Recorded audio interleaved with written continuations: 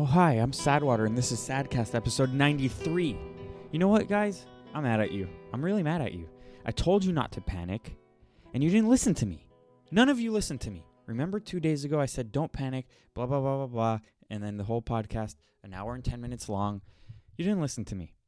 So, first, right after I finished that podcast, Tom Hanks and wife Tom Hanks got coronavirus. I guess they're not listeners of this podcast because they didn't listen to me. And then the NBA, right after that, the NBA shut down. The season's probably over. They didn't listen to me. They panicked. Everyone's panicking. And yes, I know we're not supposed to be in large groups or whatever, but I think that's just because we're being a little bit too careful. A little bit too careful. We're blowing this out of proportion, and it's fine. That's how we are. That's how humans are. This is how we have survived this whole time. We blow little things out of proportion. But then, after the NBA, the next day, the NHL canceled their season. What the hell am I going to do at 4 p.m. now? I can't watch hockey at 4 p.m. anymore. I'm on the West Coast, so it's 3 hours before. What am I going to do? I had a whole system. I had a whole routine. My routine is being disrupted. Next thing you know, my gym's going to be closed. So far, it hasn't. So far, I've been okay. But if that happens, then my life is over, right? Then what am I going to do? You know what? If my gym gets postponed because hockey got canceled now, I'll just cancel this podcast, and this is going to be it. Because everyone's doing it, right? Maybe I should just do that. Maybe I should just panic too. Maybe it's a lot more fun to panic. I went to Trader Joe's yesterday, right next door, so I don't have to drive. It's amazing. And the weirdest things were sold out, like butternut squash ravioli. Everyone's clamoring for that butternut squash ravioli. And and red onions. It's all gone. But I was able to get what I needed. The only problem is the line was a little bit longer. I got my steak. I got my eggs. I got everything I needed. But if I it's pretty indicative of where I live that normal milk, cow milk or goat milk, all that was still there. I got my 2 things of goat milk, but oat milk all gone. Everyone's panicking. I live in West Hollywood when oat milk is all gone. The weirdest things are sold out. I don't need to go over the toilet paper or anything like that because that's obvious already. But gas is fine. I went to go get gas yesterday, totally fine. So this is a fake panic. Maybe the only reason gas is still available, besides my theory that this is a little bit overblown, is that everyone's being told to stay indoors, so there's no need to drive. And also, where are you going to go? If this is a worldwide pandemic, where are you going to go? So for people like me, getting gas, that's great. I can get gas. That's totally fine. But yes, so the oat milk is all gone, and we'll survive this. Don't worry about your oat milk. The weird thing is also, this is probably indicative of where I live. And this is for now, because when things get even worse, people go crazier and people panic more. And times like these, I'm happy I'm a gun owner. I have 4 of them in my room, and I have a lot of ammo. But the lines, the crowd and the lines in CVS and Trader Joe's, and everyone's nice. There was no fights. There was nothing. And that's maybe because I'm not in a very diverse area. that's as nice as I can put it. When you start mixing people, it seems like people get a little bit more agitated. But there was one story, and you're always gonna find something very extreme, especially when these things are happening everywhere. And one story I found today, or I saw on Twitter today, was someone in Georgia. Might have been a Costco or something like that. Someone in Georgia got stabbed over a case of Dasani water. That's unacceptable. I mean, stabbing a man for Dasani water, you're stabbing a man for what you can get out of your sink. And everyone has indoor plumbing in this country, so that's very crazy. And it's only acceptable if it was sad water, because there's only 3 bottles left in existence. So for those of you that were thinking about stabbing someone over water or anything else, think again and stop and just think to yourself and say, it's only acceptable if it's sad water. And I'm not condoning violence or wanting people to be violent or asking people to be violent or anything like that. Don't use this podcast as your defense if you get arrested for anything like that. I'm just saying it's okay if it's sad water. And I know this won't happen because I have the 3 left in my room. I have the 3 bottles left in my room. Now, it's funny because in times like these, you get, if you're a Trump supporter or you're a Republican or whatever, and especially if you live in a very, very liberal area, as I do, this is when people who know your political opinions, when people closer to you who really know you, when they come out of the woodwork. It's almost like an I told you so. So up until now, 3.5 years into Trump's presidency, we've had all these fake hoaxes, like the Russia hoax and the Ukraine and all of these things. And you know how I know it's a hoax? Because in those times, I wasn't getting text messages from people saying, trying to grill me about my boy Donald Trump. I never got text messages like that during that time. Like, you see, Trump, they're gonna get him any moment now because he's guilty. Everyone knew deep down he wasn't guilty, so I never got those text messages. But I got one. I got one last night from a pretty good friend of mine. He runs a very, very, very, very big meme account. I'm not gonna say which one, and it's original. It's basically original content. They have close to 2 million followers, probably close to 3 million on all their accounts. And this is the guy who runs these, and he's awesome. I love this guy, but he tried grilling me last night through text, and I'm going to read you the text messages because I think that these are good. I held my ground, and I can take criticism, and I can. It's good to hear what the other side has to say. The reason why I think the conservative movement is stronger now more than ever is because we're getting the attacks from everyone, from every sector. So you always have to be on guard, and you always have to know the facts about everything. And there's no room for laziness. You can't rely on Leonardo DiCaprio voicing your own view for you, and you can just sit back and be like, you see what Leonardo said? I'll just send you a link, because that's what I believe. As a conservative, you can't really do that. You have to do your due diligence, and you have to know the facts, and to the best of your ability. You're not a politician. You're not a journalist. But if you want to be informed, it seems like conservatives are more informed than anyone else. And it seems like the laziness is stemming from people on the left because they rely on CNN, their own politicians, the media as a whole, the school system as a whole. When you have 90% of teachers in universities, and I'm being conservative with that. I think it's actually 95% of the teachers in universities being liberal. When you have all of those people to fall back on, you never really have to. You don't have to be smart. You don't have to be informed because you have everyone on your side. So you feel right. So everything feels right to you, especially if you live in somewhere like Los Angeles. You don't really have to think for yourself, because if everyone's thinking the same, then that's a sign that you're right. When in reality, that's just a bubble. That's what a bubble is. So he sent me a text unprovoked. Like I didn't text him. We haven't spoken in probably a couple weeks. And he wrote to me, "You wanted a moron in chief. Now you see why that is not great. Completely botched this." And I know what he's talking about, obviously. It's the coronavirus. And also he sent me this yesterday when people were freaking out more. When the NBA canceled everything, the NHL canceled everything, Tom Hanks is dying. He's not dying. It's like the perfect opportunity to strike. And the Dow, the market dropped the most ever in a day yesterday, which was like 2,000 points. And it actually went up again. It went back up 2,000 points today. So, whatever.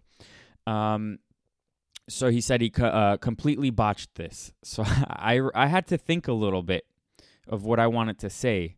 So I wrote back, Trump started off bad, but banning travel from Europe is a step in the right direction. How did he botch it? What would you have done differently? In hindsight, I wish these steps were taken sooner. I also think the executive order they're talking about now, which would bring manufacturing jobs for medications and other medical equipment back here, would help immensely. Liberal trade policies in the 90s, which gave China all this power, expecting them to become a free capital society, was a huge mistake. The Chinese government is the most oppressive regime in the world. And then he said, we have tested 77 people. He lies on TV and says there are tests. In January, this could have been mitigated. We don't have a leader. We have someone who cares about polls. Look at South Korea's reaction. So I'll redo my response, but with regards to the polls and all that, that's just how politicians are in general, which is actually a good thing. If you have a president that is worried about what people think of him constantly, which that's why Trump talks about ratings and polls and this and that all the time, it's actually a good thing, I think, because again, he's not protected by the media. He's not protected by the ruling class. He's not protected by the entertainment industry or the tech industry or the academia or anything. He's not protected. He's not even. He's even hated by the establishment Republicans and conservatives. So to have someone who constantly is worried about what people think about him, which Trump is, I think that's a good thing. So then I said, and then he said, you can't think the best people are on this. Your last point is right. Hey, at least I got some checks there. My last point about China being the worst country in the world, the most oppressive regime in the world. Yeah, Saudi Arabia is bad, and a lot of Middle Eastern countries are bad. And there's like a weird country called Turkmenistan or something where there's like a dictator like Kim Jong-un in North Korea, which, yeah, they're bad too. But China is in control over billions of people. They've become a powerhouse, an economic powerhouse, because we gave them everything in the 90s. We were like, hey, you want to take our manufacturing jobs? Take them. And then you have libertarians and stuff saying, well, no, this is good because that's the free market. There's no such thing as a free market when you're competing against China. When they're, and I mentioned this a couple days ago, when their citizens are literal slaves. They're slaves. You can't compete with that. So that's why the prices are so low and everything's so cheap there. And they also steal our intellectual property all the time. This is why a part of me believes in the conspiracy that China did this on purpose. And I'll get to that in a second again. I mean, I spoke about that a couple days ago, but I'll get to that in a second again. So he said, your last point is right. I said, we can't compare with South Korea, way smaller country and homogenous, easier to immediately close borders. Do you know how hard it is to accomplish anything like that in this country? Regardless of who's president, but especially now since everyone in the establishment on both sides and the media hate him, it's hard to maneuver as quickly and effectively as South Korea. I wish specific steps were taken sooner. The United States is the epicenter of the world. Our government is slow and sluggish. It always has been. And this is why. So Trump just had a press conference, and then the market jumped back up right before closing. And I thought it was very interesting that he gave his speech, and then he had some doctors speak, and then he had representatives from Walgreens, CVS, Rite Aid, all these and Walmart, and all these companies start speaking and saying how they're going to be helping. Now, I think that is a really, really smart move, considering Trump knows that the government is slow, and to get anything going is slow. So when we're coordinating with private companies, I think that's a pretty good strategy. So that goes to my point where I said our government is slow and sluggish. It always has been. When you have bureaucracy, and Trump has been cutting the red tape on a lot of what's it called? Not laws, but rules and regulations. It allows the private sector to perform more efficiently. And so he's aware that the private sector is better at this than the government can ever be. I mean, look how FEMA reacted to Hurricane Katrina in 2005, or any hurricane or any natural disaster since then. FEMA has always been slow. So I thought that's really good. So then with my response to him, I said, I'm optimistic we're on the right path now, and events such as the stock market crashing is massive manipulation by opportunistic billionaires who will obviously come out on top, and we won't ever know precisely what happened there. I think we're going to have a tough 2 months and rebound insanely. I also think this whole disaster should be a strong case for nationalism, self-reliance, tighter borders, etc. Maybe I'm wrong, though. Just how I see it for now, things change fast and only time will tell. And then I didn't want to keep going. I hate debating people through text or DMs or anything like that, or even on Twitter. I never debate anyone there. It's a losing battle for everyone. I'd rather these conversations in person because they're actually kind of interesting. So then he sent me a quote from an article about, what is this? I don't know. I don't want to read it. Integrity and patriotism are undervalued and absent. I don't really know. But my points with regards to when I said I also think this whole disaster should be a strong case for nationalism, self-reliance, tighter borders, etc. I think this is a huge opportunity. So there's talks that we're going to bring back a lot of manufacturing jobs, like I mentioned with that executive order. A lot of medical manufacturing jobs in medicine coming back here, so we don't have to rely on China. And I actually think that it's oh wow, okay, so I'll read this in a second. This goes to my point, but I'll read that in a second. But my instincts with this are totally right. So one second, I'm opening this link. Where are you? So, this is a headline from an article. Think tank complains coronavirus is killing globalization as we know it. That's a good thing. Look, again, the reason why wars aren't like they used to be, and wars are not really about resources and taking land and all that, is because we have now trade wars. We don't need to kill people. Destroy human capital. We don't need to do that. So we learn how to trade with other countries.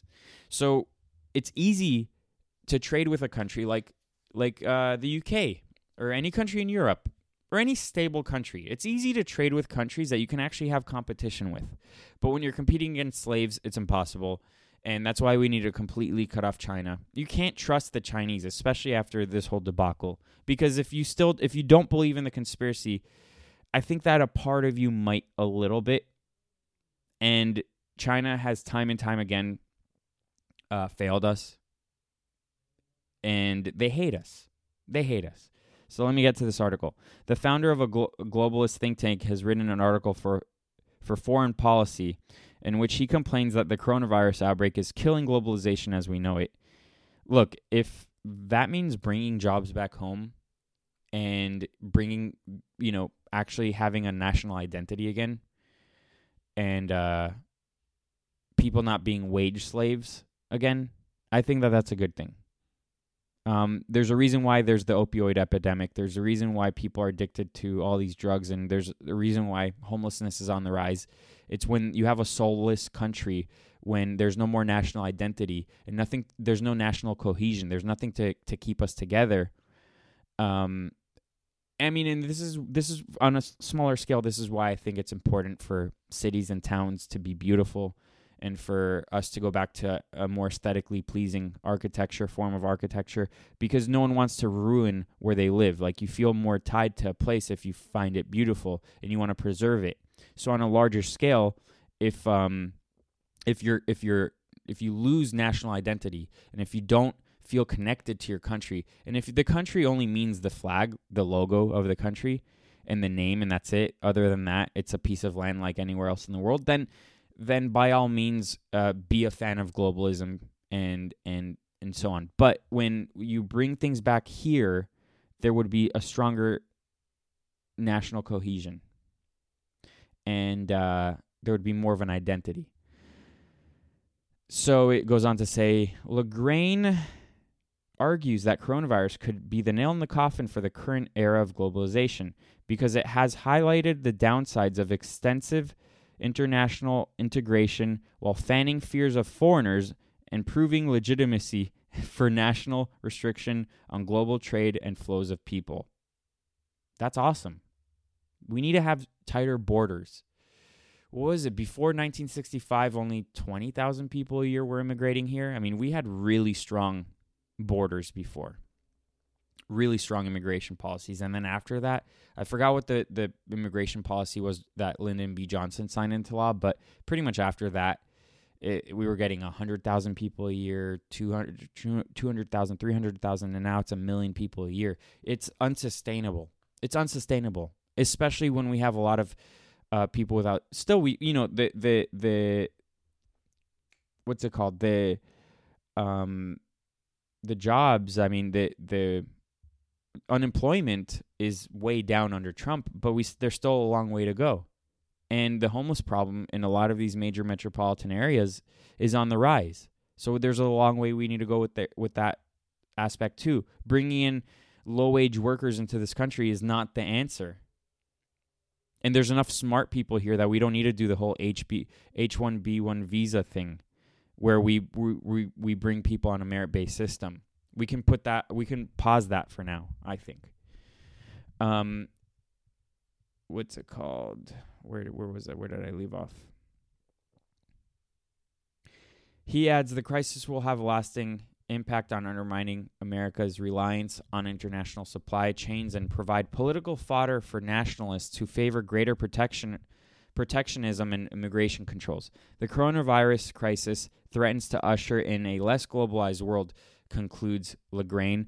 Once the pandemic and panic abate, those who believe that openness to people and products from around the world is generally a good thing will need to make this case for it in a fresh and persuasive way. Yeah, this we're not going to be able to convince people that this is why this is actually interesting because the trend of nationalism has been spreading throughout the world. It's not just the United States. It was Brexit. It was with Brexit being the UK leaving the European Union. There's talks of other countries also leaving the European Union, and then it's Brazil electing a Trump-like person. It's I think Italy did as well, and so on. I mean, there's a ripple effect going around the world. I think that there's a case to be made for globalization, but not on the scale that we see it now. There's probably a happy medium, a good hybrid of nationalism and globalism. Like trade is important. Trade with other countries is important, but like I said, it's impossible to China. Fuck China. So that brings me to the media. There was something going around Twitter yesterday, and it's crazy how fast these things spread. So this Chinese dude, he tweeted an article that kind of blew up, especially in the world of politics on Twitter. And so this Chinese guy, Lijian Zhao, I think I said his name right, he said, "This article is very much important to each and every one of us. Please read and retweet it. COVID-19, further evidence that the virus originated in the U.S." So this is classic China. China is a guy in an elevator who farted and blamed it on the guy next to him, the United States. But it's clear that it originated from China. So that is what's happening with this. And this is so predictable with China. Such a Chinese thing to do. Blame this on us? Are you fucking kidding me? How is it coming from us?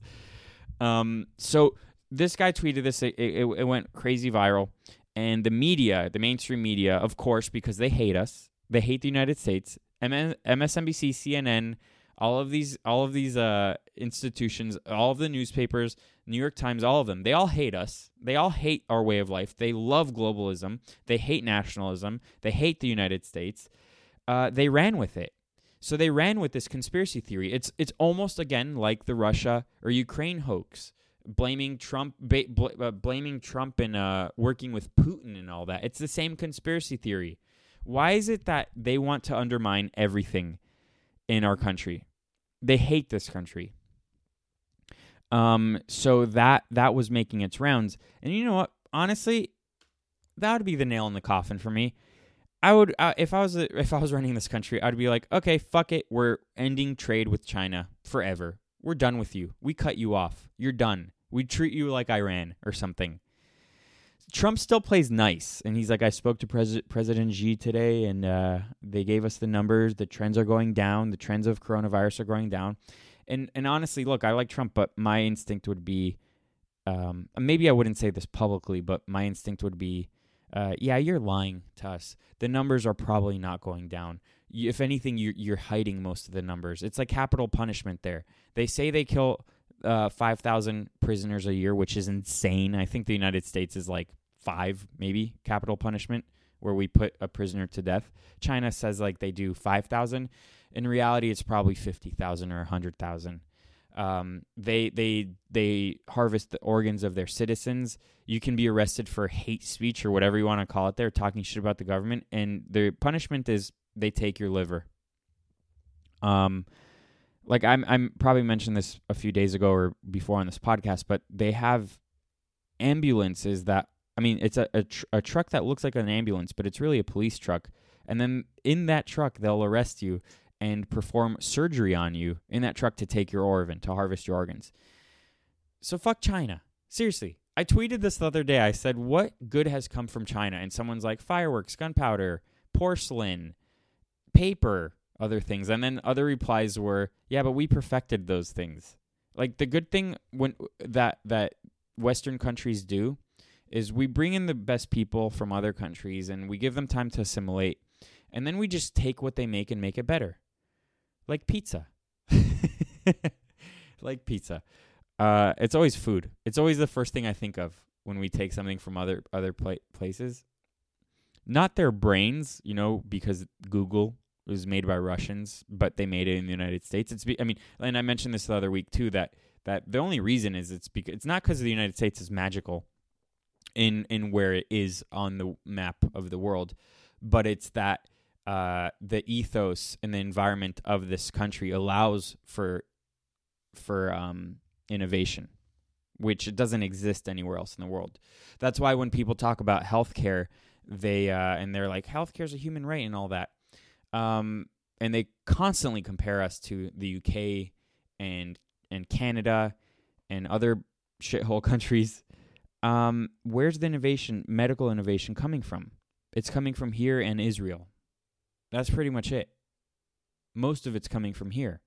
So everyone else, all these smaller countries in the world, especially the homogenous countries, can have their healthcare, their free healthcare, and air quotes with free. Nothing's ever free. They have higher taxes, but they're taking our technology. I mean, they're whatever. I was gonna say God bless them, but yeah, I would end trade with China. So another thing. So this is a tweet with regards to that article that says the coronavirus is coming from here. Mike Cernovich tweeted. He said, "This Chinese propaganda about the origin of the coronavirus is being directly amplified and aided by the U.S. media, which is censoring anyone who notes the Wuhan origin of the coronavirus. Great job, media bros. You're Chinese propaganda now." They've always been Chinese propaganda. They've led us to believe that China was going to become this beacon of freedom, and they were going to model themselves after the United States, which was a lie. And they've become more oppressive, more authoritarian, and more deadly to the world. So, yeah, the media sides with. I'm going to read this other article. Tucker Carlson, the media has sided with communist China to blame America for the coronavirus. Let me see which thing to click and how long. It's too long. I'm not going to play the video. I'm just going to read you some quotes. Tucker Carlson says, this pandemic came out of China, and it came out of China for a reason. It's a country where government officials deliberately covered up the early stages of the virus when it could have been stopped before it spread out of control. Noting that China controls 96% of antibiotics and is threatening to cut off drug export to the U.S., Carlson charged that Beijing is now trying to hide the reality of where coronavirus came from and worse, blaming the virus on America. Carlson then referenced tweets yesterday by China's foreign ministry. Oh, so that guy it's not some random Chinese guy. It's China's foreign ministry spokesman. Oh, so he's all he spouts is propaganda for their communist authoritarian government. Zhao Lijian, who claimed it might be U.S. Army who brought the pandemic to Wuhan. Yes, that's what it was. I remember now. Classic U.S. Army tactic. That's what we did. When asked to distance itself from Lijian, Beijing refused to do so. Lijian, whatever his name is, also slammed people for linking the virus to China, a narrative which has been picked up by the mainstream media as people like CNN's Jim Acosta insists it's xenophobic. That's their go-to. That has been their go-to since around 2013, 14, 15. It's a Saul Alinsky tactic. He wrote Rules for Radicals, which Hillary Clinton and Barack Obama and people like them have basically modeled their political tactics after. So Saul Alinsky created this tactic, which is call your enemies racists, xenophobes, Nazis, label them with any of these things, and there isn't really much. So then it forces your enemy to go on defense. This is my problem again with conservatives. They always try to appease the mainstream media. They always try to cozy up to the mainstream media, hoping they'll be friends with them. They hate you. They'll always hate you. They hate conservatism. And you always have to be on the offense. And this is one thing you can learn from Trump is he's always on the offense. You hit him, he's going to hit you harder. He's not going to apologize. And this is the problem with these tactics is a lot of the old school Republicans and the conservative inkers, they go on the defense. This is not a way to operate your life. And you can take this on a smaller scale and apply it to your own life. If you're being attacked by people for whatever reason, you do not apologize. And I've mentioned this before. If you have actually royally fucked up, you only apologize to your really, really close friends in private and your family or your significant other. That's it. Other than that, you do not apologize to anyone. You don't owe anyone anything. So Jim Acosta insists it's xenophobic to say the virus came from China, despite the fact that it did. Amazingly, though, it was just 2 months ago that Acosta himself was sending tweets about the Wuhan coronavirus. Yeah, that's the funny thing is like they think the media thinks that we have short attention spans and there's no such thing as screenshots or Twitter. If you tweet something, it's going to live on forever. So I don't need to keep reading this, but you get the picture. It's funny, like this has become the only thing to talk about. And the election actually, and I think this maybe helps the Democrats, but the election doesn't exist anymore. Doesn't exist. Joe Biden has gone dark. Even Bernie Sanders has gone dark. There's no more election for now. For the next 2 months, there won't be an election. And the interesting thing with that is that this helps Joe Biden a lot because the more he's in the media, and I think that the debate is still going to happen without an audience on Sunday, the one between him and Bernie Sanders, but this helps him so much for now because he doesn't have to go to events and he's not going to be in the media's eye because he's constantly getting himself in trouble with gaffes. And the other funny thing is that he the dementia stories has disappeared when he clearly does have dementia. So this is probably going to hurt Bernie more than it does Joe Biden. But he's going to lose miserably in this election, especially because this whole coronavirus thing is going to blow over. But with regards to leftists,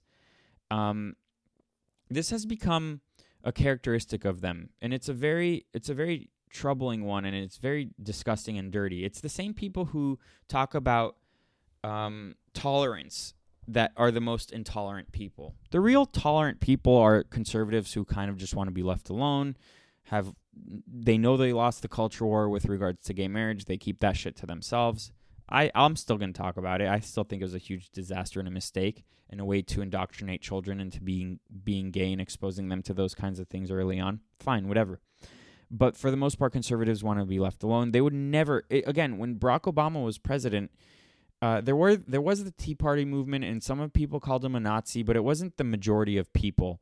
And not once did I ever say resist. Did I ever hear anyone say on the right, resist Obama, not my president, and so on. I never liked Obama, but I never wanted him to fail. The reason being is because if he fails, we fail as a country. And I did think he failed as a president. I think he was a terrible president. But that's besides the point. I never wished him to fail. So the interesting thing that's going on right now is that, again, the left is showing its true colors. There's another headline that says leftists ecstatic that Trump could have coronavirus.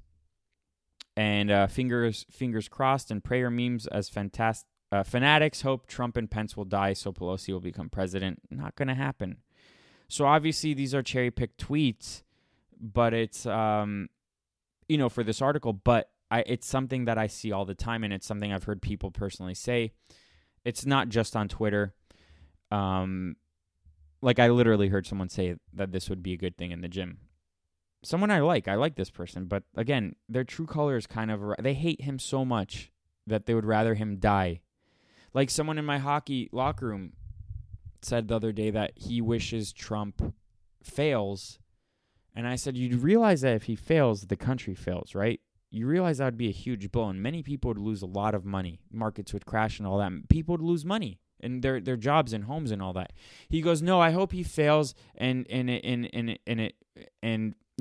let's just say the markets drop and everything, but then when Biden gets elected, it shoots back up. Not how it works, guy. That's not how economics works. Not how the economy works. Not how the markets work. That's not how anything in reality works.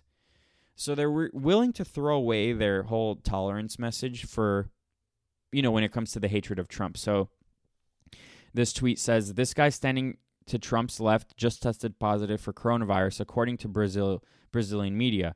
Fabio, whatever his last name, posted this photo taken during meetings at Mar-a-Lago 5 days ago. Breaking, Brazilian official who met Trump on Saturday at Mar-a-Lago tested positive for coronavirus. Trump asked about interacting with infected Brazilian official. And then Trump said, we did nothing very unusual. We sat next to each other for a period of time. Let's put it this way, I'm not concerned. Then the New York Times said, breaking news. So again, reporting this whole thing, and then someone said, please test positive, a comment underneath. Someone said, stay strong, Corona.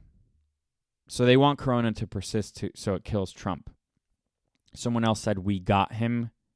This is disgusting behavior. Someone said, Team Corona. Someone said, finally, a good news, because that's proper English. Hopefully it takes him and Pence out. They better be praying it away while they can. That's not only making fun of Trump and Pence and wanting them to die, but also making fun of people who pray. One can say that prayer is has a placebo effect, but it doesn't, in the sense that if you're thinking positively, that does release certain hormones in your brain, and it does actually make you feel better. Prayer actually does work in that sense, if you want to look at it in a scientific manner. So you don't make fun of people who pray. I mean, look, leftists, aren't you guys into meditation? That's more of like an inward, narcissistic way of praying. You're kind of praying to yourself in that sense. But I'm sure that it has the same result in that you're releasing maybe endorphins and hormones and certain things that will make you feel better. Kind of like how Milo Yiannopoulos, he had a funny article that Breitbart completely changed the headline, but it was something like the headline, this is like in 2016, something like feminism will make you ugly. And then he cited actual scientific reports in that article that it validates his exaggerated headline. I mean, it's sensationalized headline. Like it's clickbait, but it is based in reality, and from what I can remember, it was saying that when you are constant, especially as a woman, when you're constantly spouting and consuming negative things, you're producing more testosterone in your body, which actually does give you more masculine features and makes you ugly, maybe makes you lose your hair, and so on. And your skin, your elasticity in your skin starts to go to shit, because estrogen for women, I guess maybe even men too, but estrogen is what keeps your skin all nice. So, it's kind of the same thing with this. They're making fun of people praying, like pray away corona or whatever. But positive thinking and prayer and all that actually works. Someone else said, this is an instance where I'm rooting for the virus. Coronavirus, do whatever you need. Actually, I don't even think this is cherry picked. This is like hundreds. Yeah, I'm scrolling. This is hundreds of comments like this. If I read the rest of the comments on this, the podcast would be over. It's hundreds of comments. So, it's interesting when people start showing their true colors. But yeah, look, again, part of me thinks that this is a bioweapon attack unleashed by China, and I know that might sound crazy, but I don't know. That's just my gut feeling. Maybe I'm wrong, but seeing what I've been seeing, it seems like it. Now Seattle is having major issues, and when it comes to Seattle, oh yeah, I forgot. I screenshotted something that would be perfect for this.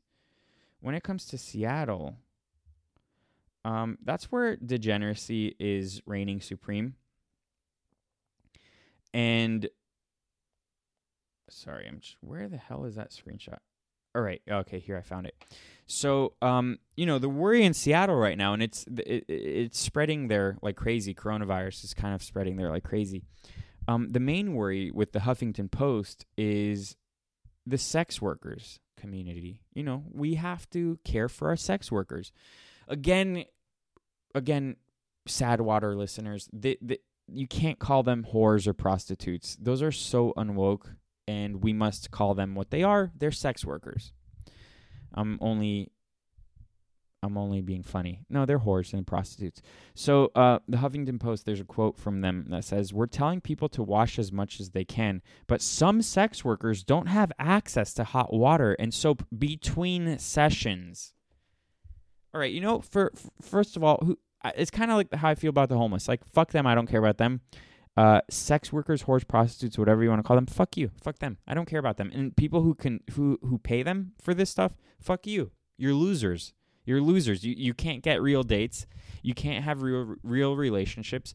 And you're a coomer, and your brain is mush. And you probably consume a ton of porn also, which is kind of funny that Italy is going to shit, and Pornhub is like, you know what? Typically, people donate money to certain organizations and the Red Cross or whatever, but we're Pornhub. We're going to give everyone in Italy free access to Pornhub. Really good. I applaud you, Pornhub. Awesome news. You're helping so much. You're making everyone a retard. And we got to nuke Seattle, basically. Who cares about sex workers? And then it kind of brings to mind the people who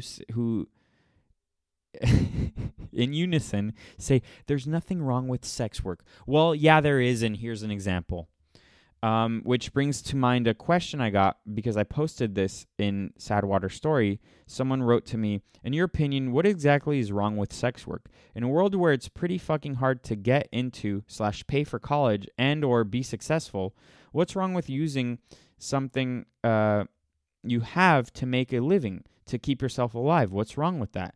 And I said, I'll answer that on today's podcast. It's a good question. And yes, it is a good question because especially with the way this person phrased this question, I don't really, I think this is genuinely a curious person. This is not a combative person. So I think it's an honest and very good question. And let's break it down. So what exactly is wrong with sex work? First of all, that term sex work is so nauseating. What's wrong with whoring and prostitution? When it becomes ingrained in culture, especially when you rename it to something like sex work and you try to normalize it, I find that it's a very major problem. So yes, one of the oldest professions in the world is prostitution, and it's never going to go away, and so on and all that. But with regards to the porn industry and prostitution and all that, there's a major problem with regards to underage people, sex trafficking, human sex trafficking, especially now with the internet and technology. These institutions, these black market businesses are becoming hundreds of billions of dollars a year industries. So I think, again, when you start normalizing these things and saying that it's okay to do it, younger girls are going to gravitate towards that. So the ones that aren't being sex trafficked, human trafficked, whatever you want to call it, they're going to see it as a valid form of bringing in an income. I don't think it's an honest living. I think it's part of the degradation of culture and society, and we must not normalize degeneracy. It goes with legalizing weed and all that. I think that there's a happy medium. I think that with regards to weed and the war on drugs, we should decriminalize it, but we shouldn't encourage it. And there's a major difference. And this is also the failure of the prohibition ending in the 20s. So when alcohol was illegal, they eventually made it legal. They eventually legalized it, and then if you look at all the ads on TV and Super Bowl and everything, the advertisements for alcohol are not only extremely dishonest, but it's flooded the market. And I think that, again, how can it be that you make something illegal, which brings about the mafia and empowers the mafia? How can you do that and then just say, oh, we were wrong, and then you can advertise it everywhere and it's no big deal? I'm not saying alcohol should not be sold, but maybe a good idea would be to not let them advertise. I don't know. But it's the normalization of degeneracy I have a problem with, mainly with regards to this. And when you start validating it, I think it's a major problem. So I can go a little deeper. So this question, it says, in a world where it's pretty fucking hard to get into / pay for college, that, again, for the past 50 years or so, there has been an uptick of encouraging people to not only go in debt with regards to college and all that, and student loan debt and all that, which is getting more expensive by the day because of government having a hand in this, in government policies, liberal government policies having a hand in this. But I don't think that we should be encouraging people to go to college and universities.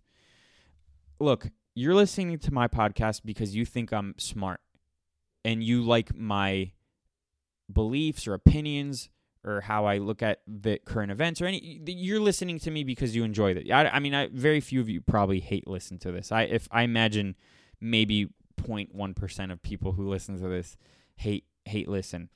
And but I still don't consider myself a highly impressive person.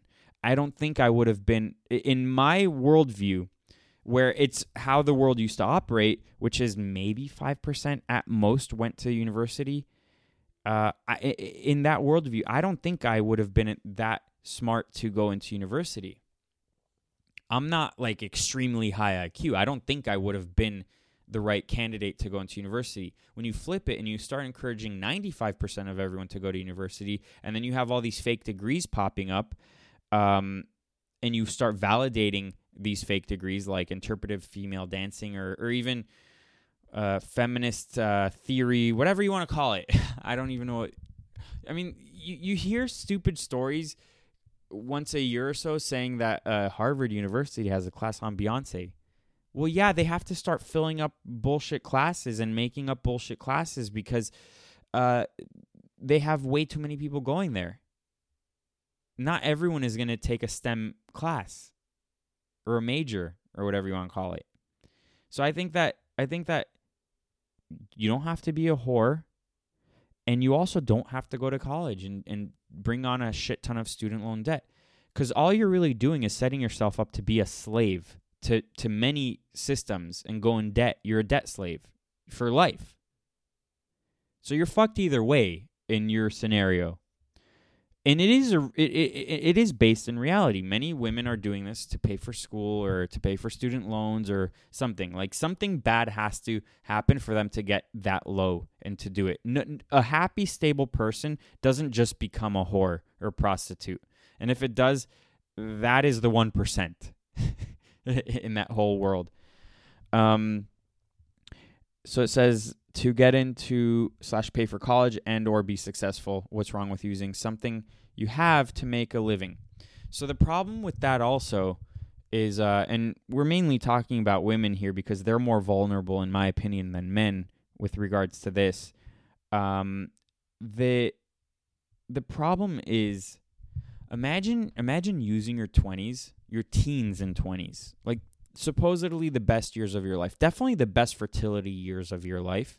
Imagine using it to be a whore, but you're successful, so it's fine, and you're making a ton of money. You're making $250,000, $300,000, $400,000, $500,000 a year, and this is becoming more normal. And you're making all that money, but then not only are you used up by the time you're done, but you're a hollow vessel. You're nothing. You have dead eyes. You deep down will think so low of yourself. You'll think of yourself as a piece of shit because what you're doing is not normal. What you're doing has never been normal. Especially for instance, if you're a cam girl and thousands or millions of people have eyes on you. You're a piece of shit after that. Like that level of exposure is not normal. The Indians were right when they said pictures steal their souls. I mean, for the most part, they were retarded, but I think they were right in that sense. So you're making all that money, but then by the time you're done, you're dead inside. You're an empty vessel.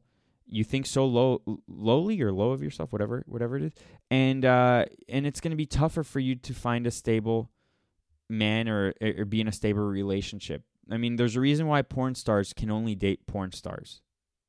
And these are not stable people. You'll never see a porn star date someone who has a normal day job.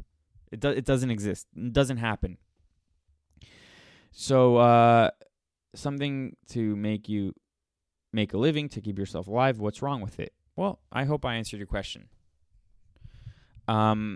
You would be wasting the best years of your life. And you know the lie of like, why don't you want to go to college? Those are the best years of your life. That's also a lie. Don't waste money on stupidity. Unless you're really rich and your parents can pay for it and you don't need to go to debt, I would still say it's a waste of money and you're dumb for wanting to go and you don't really have a good imagination. It's kind of like you bought into it that this is the only option you have in life, and you're so narrow-minded that is the only option you have in life. But in reality, you can learn a trade, learn a skill, get a job somewhere, get an internship, be an apprentice, get an apprenticeship, and so on. So it's maybe a good thing that the coronavirus will kill all the sex workers, all the whores in Seattle. Which brings to mind the article of people cheering on coronavirus to kill Trump and Pence and so on, and then this whole thing about protecting sex workers, and then the other thing of the media promoting the Chinese conspiracy theory that this comes from the United States. The hatred towards this country never ceases to amaze me. Right before I started this podcast, I saw Stephen King tweet, because Trump had his press conference. He goes, "Note that Trump's coronavirus team is all male, all old, all white." Because what is it? Is it health over wokeness or wokeness over health? Like, what is more important? Their priorities are all in whack. And again, this isn't just a random tweet. This is a guy who has written hundreds of books and has a couple movies and shows come out a year based on his work. This is an influential person. And he's a fucking retard and he's crazy. Yeah, I mean, look, I guess that is that's it. I guess I can do one palate cleanser. So I was logged online yesterday. I don't know if you guys have logged online. It's wild. It's so wild. And I was logged online yesterday, and the Daily Mail posted a video of a TikTok user. And it's this probably 400-pound woman working out. And they wrote an article about this. Swipe up to read the article about this obese woman working out. And she's posting her TikTok, on her TikTok, a montage of her working out. Her doing rows and step-ups and everything. I have no problem with fat people working out. But if we consider this news, there's a major problem. It's imagine praising someone for finally showering. This is that. When you praise someone for showering, like, oh, they're doing what they were supposed to do this whole time. They were doing what they were supposed to do. You woke up, you peed, you brushed your teeth. Wow, I am going to write an article about that ASAP and post it on the Daily Mail because that is impressive. It reminds me of the term adulting. Oh, you're 26 years old and you're doing what you were supposed to do? Yeah, you're an adult. It's not a verb. It's not adulting. There's no such thing. Oh, you paid your taxes, you paid your bills, and you made yourself dinner? Hashtag adulting. You're retarded. You were doing what you were supposed to do the entire time. And that's what this is. These sorts of articles pop up once in a while where it's like a fat person doing something. And God bless them. Like, hopefully you lose your weight, but you're not anything special. If anything, you're less than special. If anything, you're dumb. You got to that point where you became morbidly obese, and you finally started working out. So, again, let's stop praising people for doing what they were supposed to do this whole time. But for now, stay safe.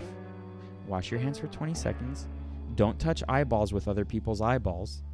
And that is Sadcast episode 93. I am Sadwater. Here's your song. I love you. Bye.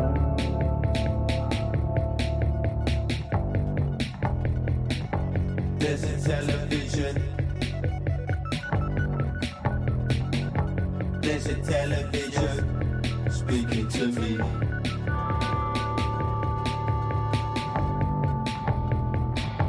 There's a French girl on my television. She's crying in the palm of my hand. In moving mental, I read the paper, or just a photo. I read one out with my hand. There's a massacre across the ocean. I can see it in the palm of my hand.